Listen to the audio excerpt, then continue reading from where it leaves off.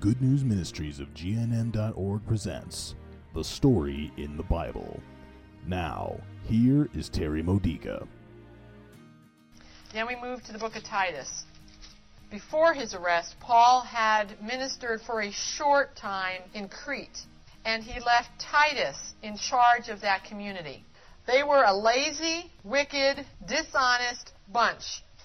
Paul's aware of the fact that some of the leaders working under Titus might have some of these Cretan personality traits. So he tells Titus to carefully evaluate the characters of whomever is being raised up for leader before you put him in authority. Look to find out whose motives are unethical. Look under the surface at their motives. And when you find someone with unethical motives, silence them. And Titus, you yourself role model what a true Christian is. Teach and model the true Christian lifestyle. So if you want to know how to be a role model, read Titus. Then we get to Philemon. Now, they didn't have the postal service back there, and they certainly didn't have email. The way the letters were delivered from town to town was by foot. Paul would send one of his team members. The letter that Paul wrote to the Colossians, he said, Joe, go take this letter all the way over to Colossus to deliver this. When this unnamed person, who I'm calling Joe, delivered this letter, he met up with Onesimus. You see his name right there, verse 10. My child Onesimus. Onesimus was a runaway slave. He had stolen something from his master and in fear ran away from him. The crime that he had committed, the theft, because he was a slave, he deserved death. He was an inferior being, so kill him for stealing something. So Onesimus had run for his life, and he meets up with this Christian. And this Christian Joe, whoever he was, introduces him to Paul. Paul converts this slave, Onesimus. And now that he is a Christian, Paul is saying, you've got to reconcile with the master who you stole from.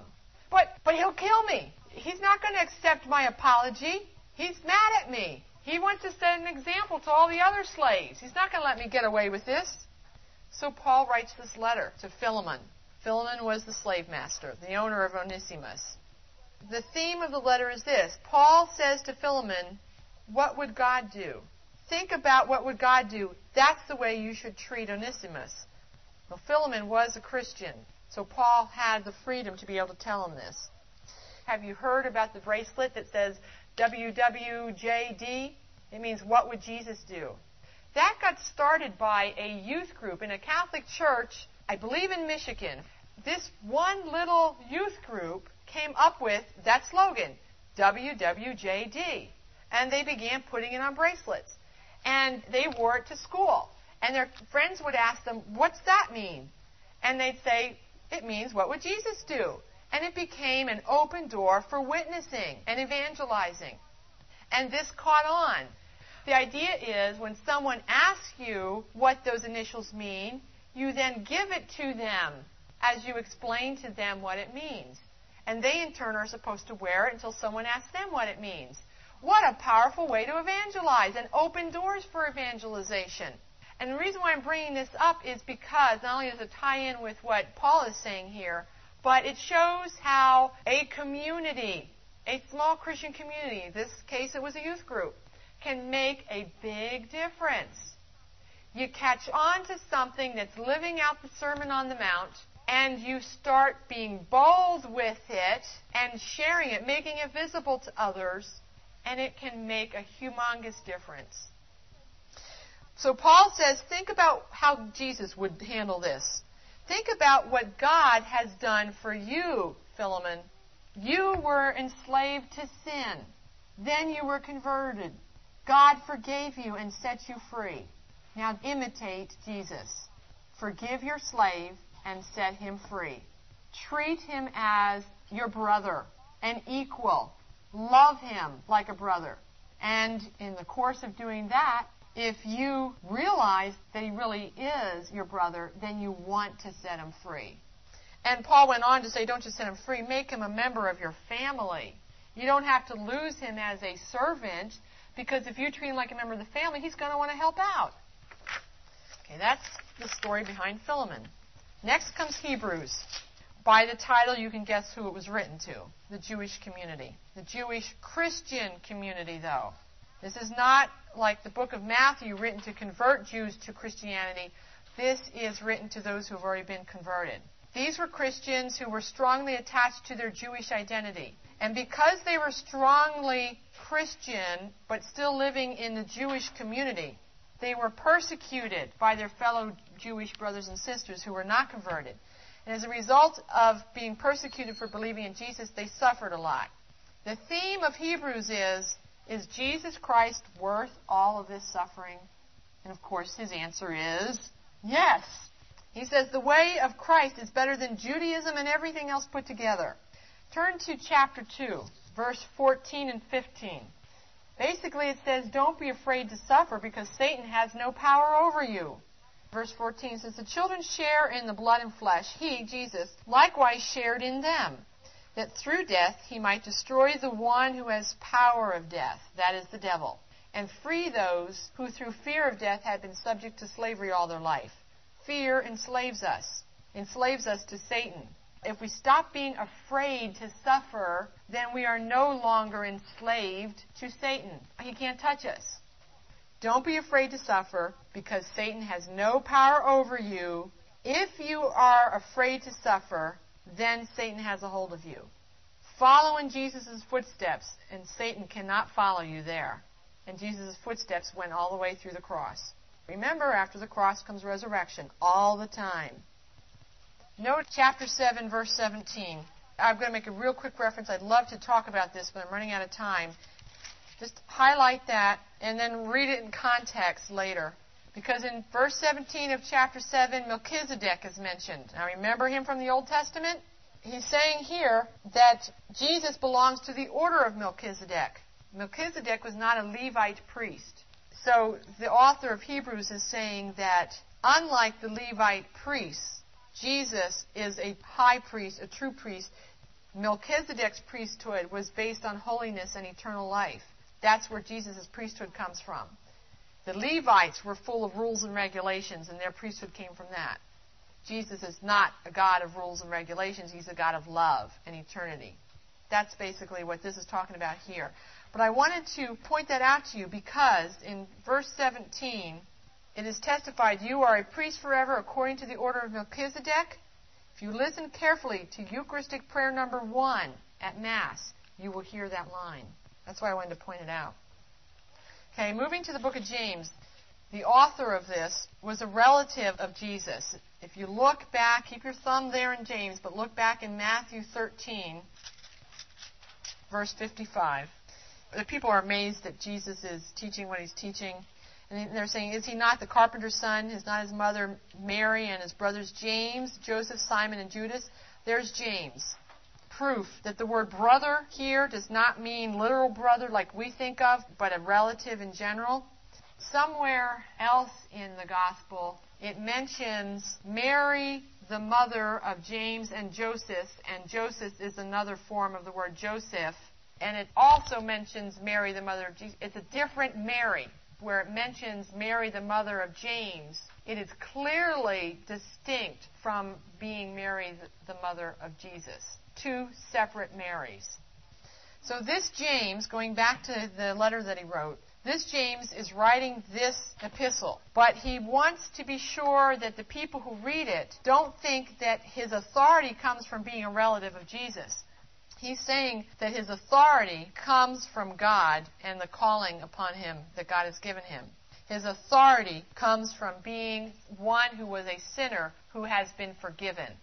So whenever somebody says to you that you can't possibly do something, you can't be involved in the ministry you want to be in, or you can't do a project that you want to do, that you feel the Lord is calling you to do, maybe it's an AIDS ministry. Maybe someone is saying, you can't get involved in AIDS ministry because I remember when you used to condemn the homosexuals and you said they deserve to get AIDS. It's a punishment from God. So you're not the right person to do this AIDS ministry. You can say, I am too, because Jesus has forgiven me for that. And that's the authority that I have that says I am right for this job. That's what happened to James here. James had become a pillar of the leadership team in Jerusalem. He was part of that council of Jerusalem, that first council. He was one of the top leaders, one of the cardinals, so to speak, of the day. And the overall theme of the book of James is this. There's more to being a Christian than believing in Jesus. You have to be Jesus. You have to act out what Jesus would do, WWJD. Your actions show that you have faith. Real faith is living out the Sermon on the Mount, living out the gospel. That's the theme of James. The two books of Peter. The letters to Peter were sent to believers in several provinces of Asia Minor.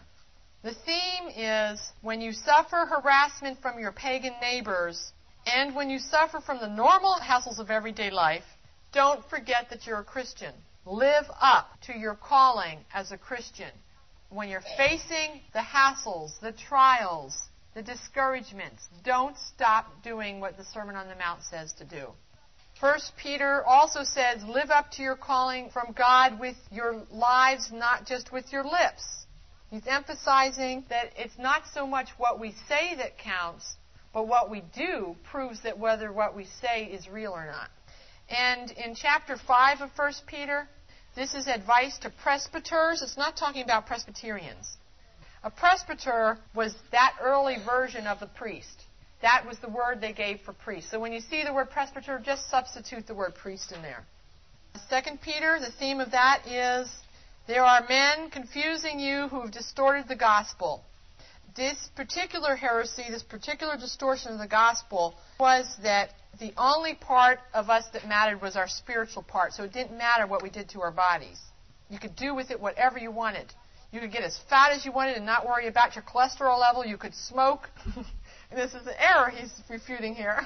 The distorted gospel was you could do whatever you wanted to do with your body, and that included sex in perverted ways or outside of marriage.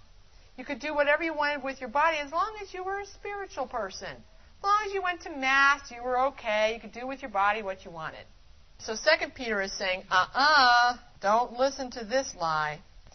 And another thing that's being addressed in 2 Peter is the Christians are starting to get tired of waiting for the second coming of Christ. Jesus, before his ascension, even before his crucifixion, he talked about his second coming. And the Christians kept thinking it's going to happen tomorrow, or maybe even today, but not the day after that. The day after that, we'll be in our glorified earth. They were beginning to get discouraged because the second coming hadn't happened yet. And they were wondering, did Jesus forget about them? They were beginning to doubt that Jesus would even return ever. So in the second letter from Peter, he says, remember this is the Pope speaking. This is the first two encyclicals that we have from a Pope. He said, God's slowness to bring about the second coming of Christ is for good. Is to allow more people to have opportunities to convert.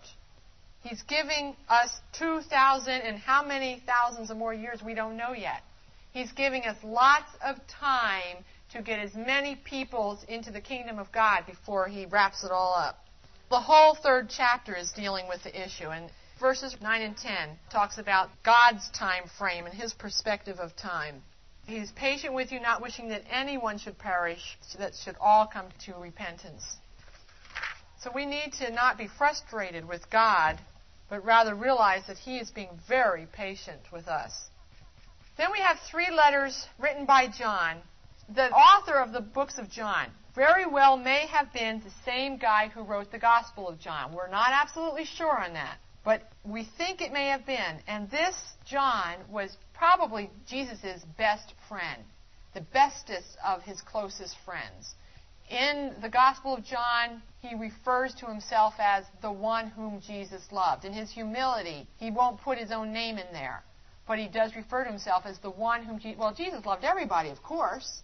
But it's a way of expressing their very special, unique friendship. There was something about their personalities that the two of them meshed where Jesus really felt that he could relax with this guy. He could be himself with this guy. He could speak what he wanted to this guy, and this guy would have an open heart, ready to listen, even if he didn't understand. it was a real friendship. It wasn't just a teacher-student relationship. It was a real friendship. And he had friendships with the other ones, too. But there was something special with John. If you remember the scene of the Last Supper, we see John laying his head on the bosom, the chest of Jesus. Now today, someone might say that proves they were homosexual and ruined the whole concept. But what it really shows is that friendship is supposed to be that intimate. Now, not everybody has it that intimate. But it didn't matter whether they were the same sex or the opposite sex. These two best friends were close enough that they felt comfortable with each other physically. John could rest his head on Jesus' chest in the middle of dinner.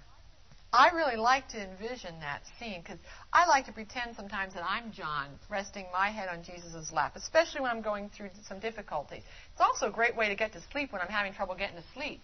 I imagine myself with my head in Jesus' lap, and he's stroking my hair or giving me a massage and giving me relaxing words, encouragement, and before I know it, it's the next morning and I'm rested. It's interesting that this best friend of Jesus had a temper. His nickname was Son of Thunder. That's in the Gospel. But when he had his conversion, he channeled his bad temper into a strong passion of love for the Lord. A passionate love for the Lord. He channeled that same energy that went into anger into an enthusiastic love for the Lord. These letters that John wrote, he wrote them because there was confusion started by some false Christians. Christians by name only. They allowed themselves to be baptized. They joined the church. They put their name on the membership rolls. They even put money in the collection basket and signed the envelope with their name. But they were not converted in their hearts. We can go to church all our lives and never become a Christian. Any more than if you work in a barn. Let's say you're a farmer. You have livestock and you work in a barn all your life. It doesn't make you a cow. If you're a mechanic and you spend a lot of your time in the garage, it doesn't make you a car. Someone who attends Mass every day, let alone every Sunday, doesn't make you a Christian. Well, there were these kinds of false Christians in the churches back then. And sometimes these false Christians try to teach things from their point of view. And that infects the Christians and the purity of their faith. That's what's happened to a lot of us, if not all of us. The reason why we need to even be here in this class. We need some of our ideas corrected. And the reason for that is because there's been a lot of false Christians. People who think they're Christian, but their hearts have not been changed. And in their more worldly wisdom than godly wisdom, in good intentions, have tried to teach us things. Maybe it was our parents. Maybe it was our CCD teachers. Maybe it even was priests. Maybe it was our friends. Maybe it's the TV shows. But we have absorbed false ideas. And that was happening back in those days. And John wanted to address this issue and deal with the confusion and the errors that these false Christians were feeding into the community. Specifically, the problem was that these false Christians were bringing pagan magic beliefs into the Catholic Church, the Christian Church. They were bringing the occult into the church. You know, that happens today. There are churches that have psychic fairs. There are churches that have workshops on astrology. There are retreat centers, Catholic retreat centers. Up in New Jersey, the bishop shut one down after giving it lots and lots of time to correct themselves. So the first letter that John wrote answers the question, what's the truth about the Christ? In today's New Age philosophies, teachings, you will often hear the phrase, the Christ. One of the common things that's popular is, find the Christ within you. What they're really saying is, discover that you are God. Tap into your own divine powers. That's New Age. That's what was going on there. John answers the question, what's the truth about the Christ? Was it a spirit that emanated from the cosmos? Does that sound like today's New Age or what? Then he also answered the question, how can we tell if the person speaking to us is a real believer or a heretic? And then he answers the question, how can I be sure I'm not a heretic? That's a question that in humility we all need to be asking every day. With what I believe, how can I be sure I'm free from errors? Read the first book of John to find out how. The second letter of John says, love these heretics. It is right to love everyone, even the heretics. However, love ceases to be love when it loses sight of truth. Just because someone who is a New Age person says they love us doesn't mean they really love us. If they are teaching us lies, they may intend to be loving us, but they are not giving us love because love is God, and God has nothing to do with lies. So the second letter of John is saying that love ceases to be love when it loses sight of truth. The third letter of John, Demetrius is a Christian, an apostle, who is going to the people that John is writing to. And the third letter of John is a letter of introduction to tell the Christian community, don't worry about Demetrius. He's not one of those heretics. You can trust him. He will give you truth and love. He's my messenger.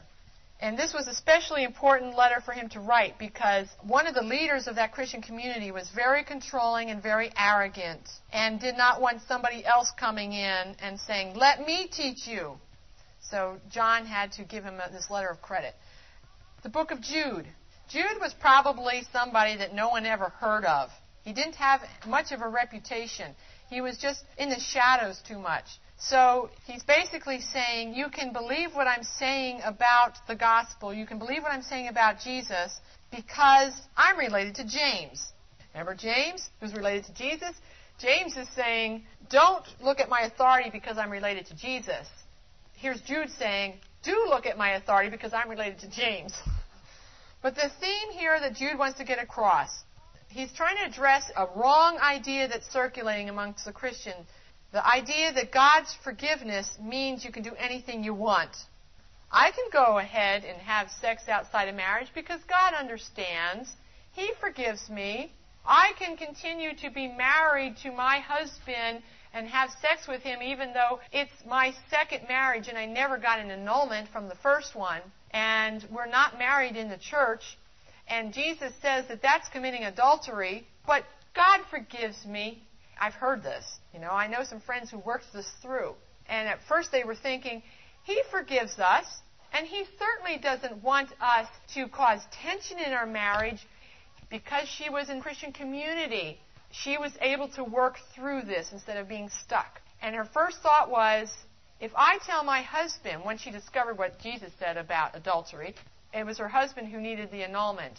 He said, if I tell my husband that we shouldn't have sex because we're not legitimately married, he's going to not be happy with me. I'm going to be causing division with that, and God doesn't want us to have division. She went from there to saying, well, God, help me out with this. I'm hearing your Holy Spirit convict me on this, that we are sinning, that I am sinning by saying, God's forgiving us, therefore everything's okay, I can do what I want. With God's help, she found a way to approach her husband with it. Because the Holy Spirit had been asked for help by the wife, the husband was being prepared by the Holy Spirit for this, and he agreed that he should get an annulment, and they lived like brother and sister until the annulment came through. Then they got remarried in the church, and we went to their wedding. When you do things with the Holy Spirit, it works out. Jude is addressing the issue that just because God's forgiving, it doesn't mean you can do whatever you want to do. You've been listening to Story in the Bible. For more faith builders or to learn more about this ministry, come visit our website. You'll find online resources and lots more to help you know the Father's love and grow closer to Christ and be filled with the Holy Spirit. Visit gnm.org today.